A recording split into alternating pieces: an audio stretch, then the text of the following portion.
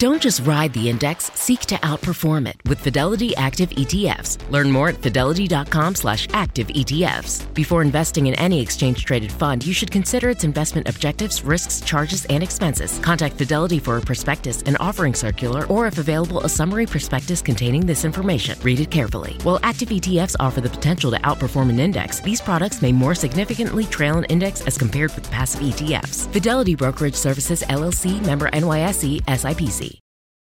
Gravity had a good run, but it's time to feel the weightlessness of the Brooks Glycerin 21. These running shoes feature nitrogen-infused DNA Loft V3 cushioning. Brooks has even magnified the plushness to elevate the softness to new levels. And if you want extra support, find these same features in the Brooks Glycerin GTS 21. Learn more and shop now at brooksrunning.com. That's brooksrunning.com. Welcome to the Politics Guys interview, conversations about American politics, economics, history, and culture with authors and researchers from across the ideological spectrum. I'm Michael Baranowski, a political scientist at Northern Kentucky University. My guest today is author, speaker, and practicing barrister Jamie Susskind. Jamie studied history and politics at Magdalen College, Oxford, before turning to law, and is a past fellow of Harvard University's Berkman Klein Center for Internet and Society. His recently released book is Future Politics, Living Together in a World Transformed by Tech, which we'll be talking about today. Jamie Susskind, welcome to the show. Thanks for having me. Yeah, I thought we'd start with a question I'm always fascinated by. So what prompted you to write Future Politics? I mean, it was no small undertaking. This is a very comprehensive, in-depth book, and so no small thing. So what's behind it? Well, I think the seeds were planted when I was an undergraduate and studying political philosophy at Oxford, which I loved. But I was surprised by the fact that so much of political theory was written as if the world will be the same in 2050 as it was in 1950. And even then, it surprised. And this was back, 10 years ago. It surprised me that a whole politics degree could be completed at one of the most prestigious universities in the world without reference to the internet. And 10 years on, those problems or those omissions are even more unacceptable. And there are so few people genuinely working at the intersection of, on the one hand, technology, and on the other hand, the political and social sciences, that I thought it would be a fertile area for exploration, and indeed an urgent one. I worked in politics before I became a lawyer, and again, it was clear to me that tech was transforming the world in ways that were profound and rapid in equal measure. And I was sure that if I spent some time thinking hard about the future of politics and technology's effect on it, and using political theory and jurisprudence from the past to see what use it could be, then I might be able to come up with something fruitful. Yeah, and I think you definitely, at least my opinion is you definitely succeeded in that. And thank you. The book, you break the book down into several parts, and in part one is your summary of what you call the digital life world where we're at now. And you argue that that's characterized by increasingly capable systems, increasingly integrated technology, and an increasingly quantified society. And I'm hoping maybe we could start by you talking a little bit about what those things are and how they connect together. Absolutely. So this is the part of the book where I try to set out the empirical basis for my ideas. What's actually happening in the world and what can we expect to happen based on current trends? Of course, there's no evidence from the future, so you can never be sure about any of this stuff. In fact, the only thing you can be sure about is that some of it will be wrong. But based on where we currently are, there seem to me to be three big things going on, as you say. One is increasingly capable systems, non-human computational systems that are capable of performing tasks which we would never have previously thought possible, and doing them as well as us or better than us. And as is well known, AI systems can now beat humans at almost every game that we've ever devised, from chess to the exponentially more complex game of Go. They can diagnose lung cancers and skin cancers better than the best human experts. They can lip read and mimic as well as the best human experts. Mimic human speech, that is. They can tell the difference between a fake smile and a real smile better than we can, and can read a human being's face for its emotions better than we can as well, whether they're depressed or happy or angry. And My general projection is that the pace of improvement of these systems is not slowing down. In fact, it's speeding up, partly due to an exponential growth in computer processing power, which has been going for more than half a century now. And I expect in the future we'll be living alongside non-human machines of really quite extraordinary capacity. And that's the first one. It's said, for instance, that by 2020, the average desktop-sized machine will contain the same amount of processing power as all of humanity combined. That's a pretty profound change from the world that we lived in or our parents lived in. The second is increasingly integrated technology. Now, this is the idea that whereas in the past the computer was initially something the size of a room, and for most of our lifetimes has been accessed through the keyboard and mouse and the desktop screen, and since, say, 2008, 2009, has principally been accessed technology through what's been called the glass slab of the iPad or the iPhone or whatever alternative system you use. In the future, technology won't look like technology as we currently understand it. So processing power and capabilities of the kind that I described, together with sensors and connection to the internet, will be distributed into the world around us in our objects and appliances and utilities and our architecture and in the public and private spaces in which we live, so that technology will, as it were, surround us. It will be integrated into our lives in a way that it never has been before. And the distinction between real and virtual, online and offline, and cyberspace and meat space will become less and less important, less and less meaningful, as well as increasingly difficult to discern. And the third major pattern that I identify, as you say, is the increasingly quantified society. We produce more data every 2 hours, it's said, than we did from the dawn of civilization until 2003. And by 2020, there are predicted to be 3 million books worth of information for every human being on the planet. And what this means is that we now live in a world, or we're moving into one, where increasingly every act and utterance, every sentiment and movement is captured and recorded as data by the technologies around us and stored in permanent and semi-permanent form. That's very different from our forebears who, whatever else they knew that most of their lives would be immediately forgotten to history as soon as they took place. And so I try to assess the political consequences of those three changes. And that's essentially the work of part 2 in the book, and which revolves around the 4 basic political concepts, the future of them at least: power, liberty, democracy, and social justice. And I thought maybe we could take a look at each of those, starting with power. And power is one of those concepts that's so broad. I almost hate to ask the question, what is power, or how do you conceive of it? Because people have written entire books, could teach entire semesters of classes about that. But I think it's a vitally important question to ask and definition to understand. So I was hoping we could start there. What do you mean by power? Well, obviously it's a contested concept and different people say different things about it, but I don't think that's a reason for us to be paralyzed. I start with Robert Dahl's intuitive definition of power, where A has power over B to the extent that A gets B to do something B wouldn't otherwise do, or not to do something B would otherwise have done. And that an entity is powerful, I say, if it can do that, if it can change B's behavior on a consistent basis over time, in a stable way, and in relation to matters of significance in B's life. So in the digital life world, you say that code is power, and that in the future, we could actually have a number of laws that are self-enforcing and adaptive, and that's a very different type of future. And I guess those laws would happen through code. Could you walk us through a little bit about how that might happen? Absolutely. I mean, imagine that you're traveling in a self-driving car, and you ask that car to go over the speed limit and it refuses, or you ask it to park in an illegal space for a couple of minutes and it refuses. There you have an instance where the law of the land has been coded into a device, and we, the users of that device, are unable to break the law.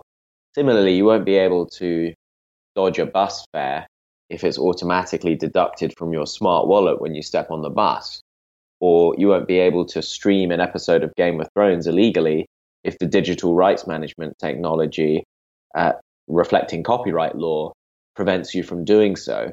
And so Larry Lessig, the Harvard scholar, draws the distinction between a door which says do not enter and a locked door. We currently live in a world characterized by doors saying do not enter. We can enter, we can drive over the speed limit, subject to some potential future sanction. But in the future, as more and more of our freedoms are exercised through technologies, the freedom to speak, the freedom to move, and the like, then the rules contained in those technologies may well enforce the law of the land. And I'd be surprised if they didn't. I mean, if you go to the Temple of Heaven Park in Beijing today and ask in the public utilities there to use some toilet paper, your distribution of toilet paper there is already regulated by face recognition technology, because they had a problem apparently with people taking more than their fair share. The point is, technologies offer a system of enforcement which is incredibly complete and incredibly potent. But the point I'd make, Michael, is that a lot of the rules contained in technology aren't the laws of the land. They're just additional rules that the manufacturer or the designer has coded into them. And so increasingly we'll be taking rules not just from legislators, not just from legal codes, but from private code as well. And that's sort of when I read that was sort of a scary thing to me, because I thought of, well, there were two things that came to mind almost immediately to me. And the first is, well, what happens if there's a situation where I absolutely need to break the law to double park or do something like that I don't know, in an emergency situation? Will I not be able to do that? And then sort of related to that secondarily, it's like, well, what do I know about this coder? And as you talk about systems that maybe adapt and machine learning and so forth, we could have a situation where really no one understands this code that is sort of ruling our lives. And boy, that scared the heck out of me, I got to say. Well, it is scary at its most extreme. Let's break it down. The car may well allow you to drive over the speed limit. Perhaps there'll be a button which you can press in an emergency, which allows you to do it. And indeed, the car may have a variable speed limit coded into it, depending on the weather conditions and the traffic conditions, so that sometimes you're restricted to 40 and sometimes to 60. The point isn't necessarily that it will be one way or the other, but rather that the law will increasingly be enforced by the locked door that is code. And I think that's a pretty significant change in human affairs from anything that we've been used to in the past. Then you make the very important point about the people who write the code, as it were, the mini legislators. And really the whole book that is about the consequences of choices that those guys make. And I'm afraid 90% of them in Silicon Valley are guys. The people who write the code and design the products that we use have an extraordinary amount of influence over our lives. Their choices do affect our freedom, our democracy, and questions of social justice. And so I have this phrase, the digital is political. They can no longer be treated as technical or corporate questions, but rather as matters of moral and political interest, which is partly why I say technologists need a greater training in the liberal arts and the philosophies that have come before them. But I think you're right that in time, questions of answerability and transparency will emerge. Right back to the Greeks, humans have always struggled to assert some kind of control over those who seek to control them, or those who at least are capable of controlling them, whether it was kings and conquerors in the past, parliaments today, and I say code in addition in the future.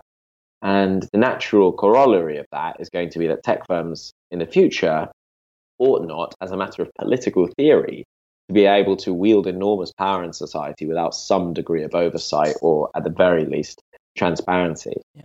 Now, the broader point, the even deeper point, is that increasingly the code that is at play in the world is itself code generated by machine learning systems whose algorithms change over time based on the data that they're fed. And you are right that they can be very inscrutable even to their human creators. And so we do risk sliding into a world where important decisions are made, perhaps a distributive decision about who gets a job or who gets a mortgage or insurance, on the basis of algorithms whose content is fundamentally obscure, not just to us, the end user or the end affectee, but to their human creators who are supposed to be the experts. And that, I agree, is quite an imposing prospect. Yeah, without a doubt. Also, and I hate to be so, I guess, pessimistic, but when you talk, and you talk a lot in the book about the future of power as scrutiny, and that to me is a really sort of daunting thing. And even today, we're under so much more scrutiny from CCTV and other things like that, much more than even a generation or so ago. And I can't envision a future where that's not going to increase. And so could you talk a little bit about some of the political implications of a society in which essentially our every move is potentially scrutinized and quantified and available for analysis by either the state or these tech firms? Yes, I mean, we tend to perceive of scrutiny as visual, being watched, whether by other humans or in recent history by CCTV. But really, the scrutiny that faces us in the future is of a far more profound kind. It is the silent gathering of data about us every time we interact with a technology, whether we know it or not. And sometimes even when we don't interact with technologies, when we just happen to be near them. And as I say in the book, this has implications for power in two ways. The first is that the more that someone knows about you, the easier it is to influence or even manipulate you. They know the carrots that you respond to, and they know the sticks. And that's the basis of almost all online advertising. You gather information about folks, and then you present your wares to them in the way that the algorithm and the data tell you that person, that individual, will find most attractive and most persuasive. And of course, it's increasingly the basis for political advertising too. It's said that Donald Trump's political consultants, Cambridge Analytica, had 5,000 data points for up to 200 million Americans in the last election, which allowed them to micro-target political messages, not just at individual constituencies or districts or even households, but at individual people, so that the messaging you received might be different from the one that the person you share a bed with receives or the person you share a house with receives. So highly granular acts of persuasion, which can be both enlightening, but they can also be manipulative. Yeah. So the more that's known about us, the easier it is for us to become the playthings of those who would like to sell us things, whether it's products or politicians. But also scrutiny, I think, is going to have a disciplinary effect on us. It would seem strange to me if we didn't change our behavior in some way over the next generation, mindful of the fact that the things that we do that are sinful or shameful or wrong or perceived as such by society are likely to be detected and could lead to some kind of punishment or at the very least stigma or shame. And the same consequence will be resulting from systems that increasingly rate us and score us, of which the Ubers and Airbnbs are the beginning of the exercise, and the Chinese exercise on social credit, which we can talk about more if you like, is perhaps the natural logical conclusion. So I think in a whole variety of ways, there will be ways for others to influence us, to exert power over us, but also technology will cause us to exert power over ourselves in ways that I think are still quite unpredictable, but are likely to be significant. Well, to me, that's the sort of the most concerning aspect of power. You talk about power as perception control, and we're seeing already so much of that. Today when I signed up for Apple News, for instance, I was told we're going to give you, the news tailored to what you want more and more. And the more you click, the more customized it becomes. And to me, that doesn't sound like freedom. That sounds like a straitjacket that's going to kind of force me even more into my own bubble. And that sounds like a really bad idea for a whole society.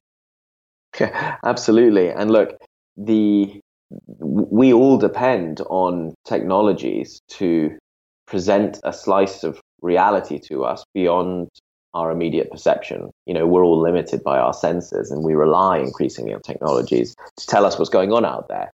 Every time we use a search function or a news function, that's what we're doing. And the slice of reality that we're presented with is extremely important, because if you don't know about a particular political issue, you're unlikely to care about it. And if you're told that a particular point of view as right or wrong, then over time you're likely to share that view more trenchantly than you did before. In the 90s, it was said that we would all customize our news flows consciously, with the creation of the so-called Daily Me. But nowadays, as you correctly identify, it's done for us by algorithms which perceive, based on our online activity, what we might be interested in and present us with a slice of reality that is likely to maximize our attention to that slice and to that source of information. And that, as you say, can lead to multiple different information environments overlapping. And, to me, it seems like there's this fundamental distinction we need to make between ourselves as consumers and ourselves as citizens. And so much of this perceptual kind of manipulation is geared toward our role as consumers. And I would argue that what's good for us as consumers isn't necessarily good for us as citizens in a democracy. Sure, absolutely. And, what we want to hear isn't always what we need to hear. Yeah, exactly. I'd like to turn to liberty, because to me, that's a really interesting concept in the digital life world, because in some ways, there's no question that it's going to be a huge advantage in terms of greater freedom of movement and experience to people. But that on the other hand, though, I wonder if we can actually handle as much liberty as we might be seeing. That, we see this as a good thing, but all these choices that we'll have will, I would wonder, overwhelm us maybe, and that we're going to end up basically incredibly shallow and just giving away our choices to these automated systems because we just can't handle everything that's being thrown at us. Do you think that's a reasonable concern for me to have? Maybe. I mean, Eric Fromm in the last century said that human beings yearn for unfreedom sometimes as much as we yearn for freedom, because freedom can be unbearable and uncertain, and unfreedom can be comfortable and warm and cozy. And to a certain extent, that's what I see playing out. I mean, I actually think we might not feel less free in the future. And in fact, the number of things that we are able to do is likely to increase, because technology allows us to do things we couldn't previously do and make some things easier, which were in the past harder. But at the same time, the limits of our freedom will be, as we discussed earlier, increasingly set by tech firms and the like, and governments using the extraordinary powers of technology to control and to guide our action. And I'm not convinced that we will have an abundance of choices in the future, because I think it's very difficult in the current information environment to customize the technologies that we interact with, whether there are social media platforms, our news sources, our vehicles and machinery. We don't yet live in a world where a premium is placed on the ability of all of us to define the good life for ourselves and then realize it through our technologies.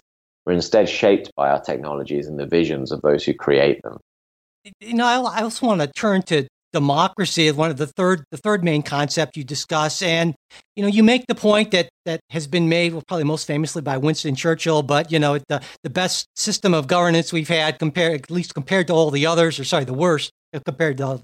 But, and you make the point that it's best, at least the best we've come up with, because of what you call its epistemic superiority, meaning that it generates better outcomes, at least, in the long run, more so than any other system. And maybe you could talk a little bit about why that is and why that might be changing in the future.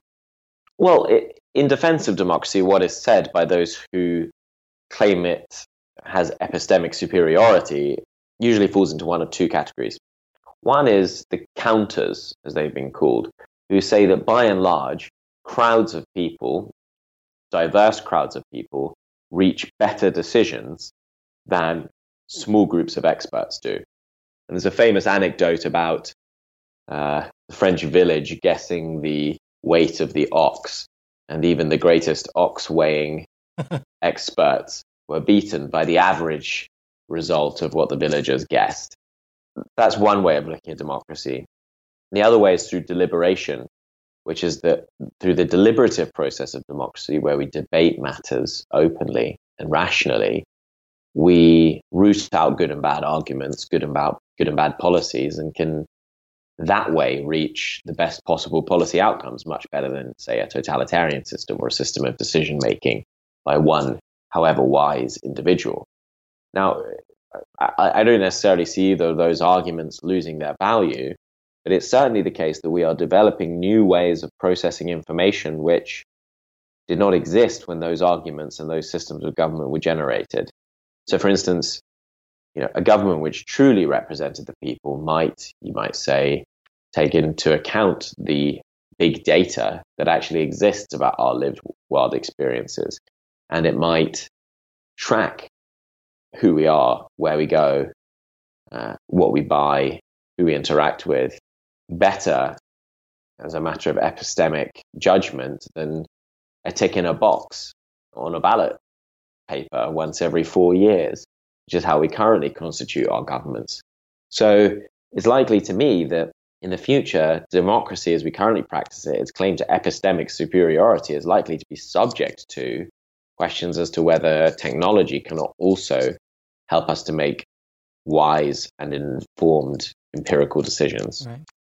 And you also talk a lot about deliberative democracy, which you brought up there. And in the book, you write that deliberative democracy needs a forum for civil discussion, not a marketplace of screaming merchants. And of course, I mean, a marketplace of screaming merchants seems like exactly what we have now. And I'm wondering if you see that as just being increasingly more and more of the future. I mean, is deliberative, is essentially technology destroying the prospects for deliberative democracy? Well, look, the point can be pressed too far because we've never had ideal deliberation, where everyone calmly and rationally, according to set rules, participates on an equal basis. Political discourse has always been raucous and it has always been tumultuous, although sometimes it's been done better than others.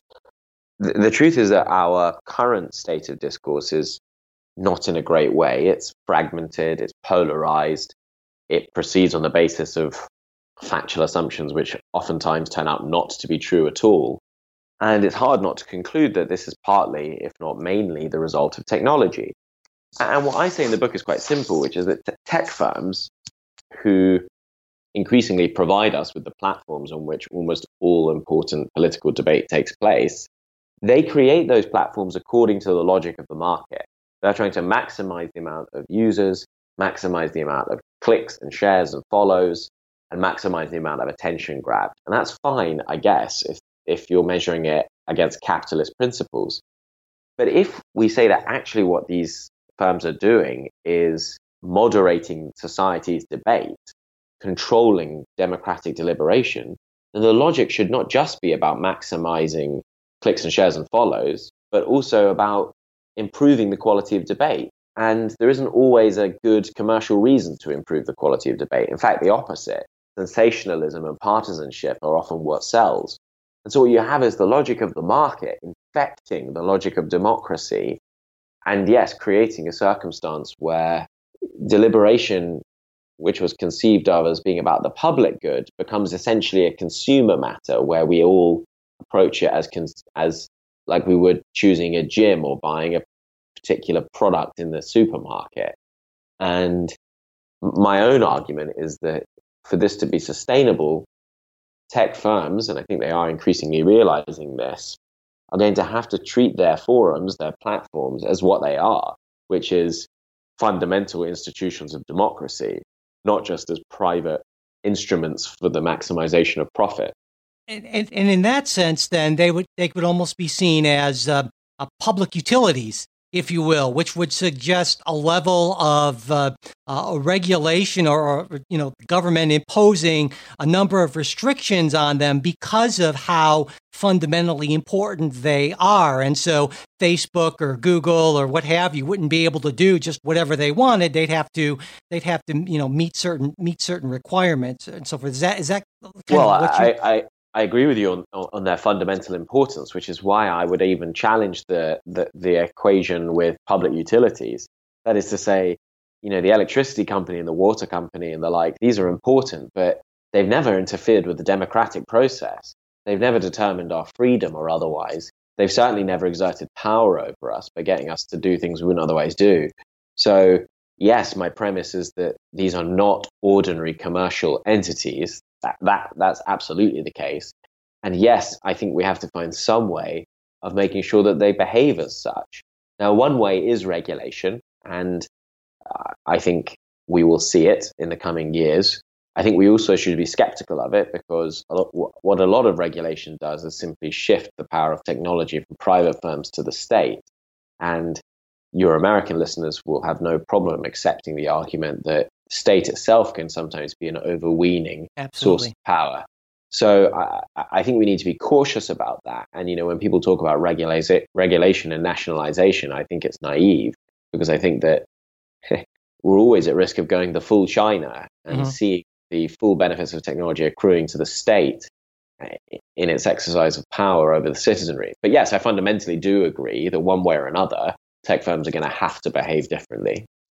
And one of the problems with sort of a second option that people who don't like regulation sometimes suggest with this is breaking them up, antitrust law, that sort of thing. But it's and you talk about that a bit in the book. But it seems to me one of the fundamental problems with this is that it has to do with network effects. In other words, breaking up a Facebook makes a whole bunch of less valuable, less useful mini Facebooks potentially, because part of its great value is that it is so big, essentially. And that presents some unique problems, I would think. Sure. I mean, the reason you and I use Facebook is not because Facebook is amazing and brilliant in every respect. It's because 2 billion other people use Facebook. Right. And if you and I designed a social media platform tomorrow that was superior in functionality and design to Facebook in every way, it would still be commercially almost useless, because it's only you and I who are members of it. And so you're quite right that the reason a lot of tech platforms are valuable is because they are on a network, or they benefit from the network effect, whereby the value of the overall good increases, as it were, exponentially in relation to the number of extra users who take part in it. I mean, I think that we will have to have what I call structural regulation of some kind, which revolves around making sure that no one firm becomes too powerful. But I do, for other reasons, think that existing antitrust regimes are probably inadequate to the task. That's because what they are introduced to regulate, and have been for a long time, is abuses of economic power. So it's normally things like unfair pricing practices. But our complaint about tech firms isn't that they're exploiting us economically, or at least I don't think that should be our principal complaint, because actually we get a lot of free stuff from Google and from Facebook and the like. And yes, we exchange data, but in purely economic terms, our data is worth almost nothing. What makes it valuable is what the firms are doing with it, which is combining it with everyone else's data. But the problems I identify with tech firms are not problems of economics, they're problems of politics. That is to say, tech firms which can influence the democratic process, that can exert power over us, that can determine the extent of our freedom, and that decide questions of social justice. And it isn't clear to me that an antitrust regime that is designed to identify and tackle economic abuses is actually the best system yet. It was properly engineered to tackle the political problems which I raise. Right, yeah.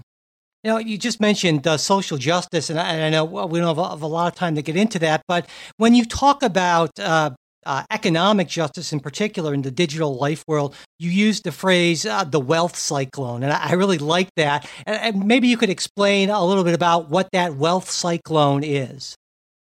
Yes, it's a slightly cartoonish picture of where we might be heading, but I think it's an important one. Thomas Piketty, the number of trends going on just now. One is that owning capital, owning stuff and getting returns on it is a more consistent generator of income than working is. So those who own tend to make more money over time than those who work for a living. That's pattern number one. Pattern number two, increasingly there's going to be less and less work and more benefit from owning the technologies that replace the human work, which is going to sort of supercharge the effect of the first trend.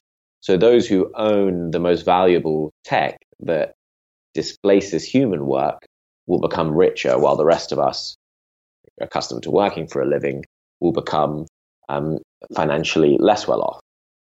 Then there is the network effect issue, which is that once a tech firm or the owners of particular valuable capital become very successful and prominent, the effects we described earlier kick in, which is that it's very hard to dislodge them. And so the big companies get bigger and they absorb smaller companies, and it becomes almost impossible to challenge for supremacy in certain areas. And then finally, unlike the great employers of the past, the Detroit car factory or the heavy industry of the 20th century, these tech firms and these capital owners actually employ incredibly few people. So it's not like we can all go and get jobs at Google or Facebook, because in the grand scheme of things, they employ almost no one.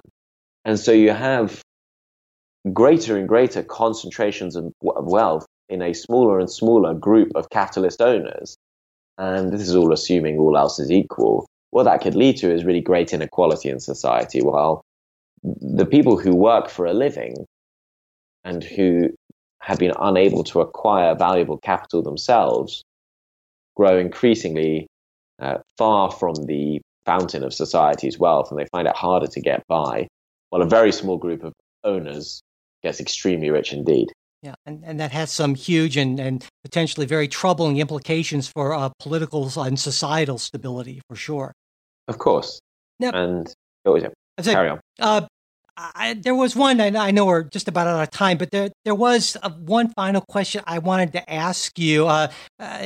At the close of the book, or very close to the close of the book, you write, "The digital life world will demand more of us all. Vigilance, prudence, curiosity, persistence, assertiveness, and public spiritedness.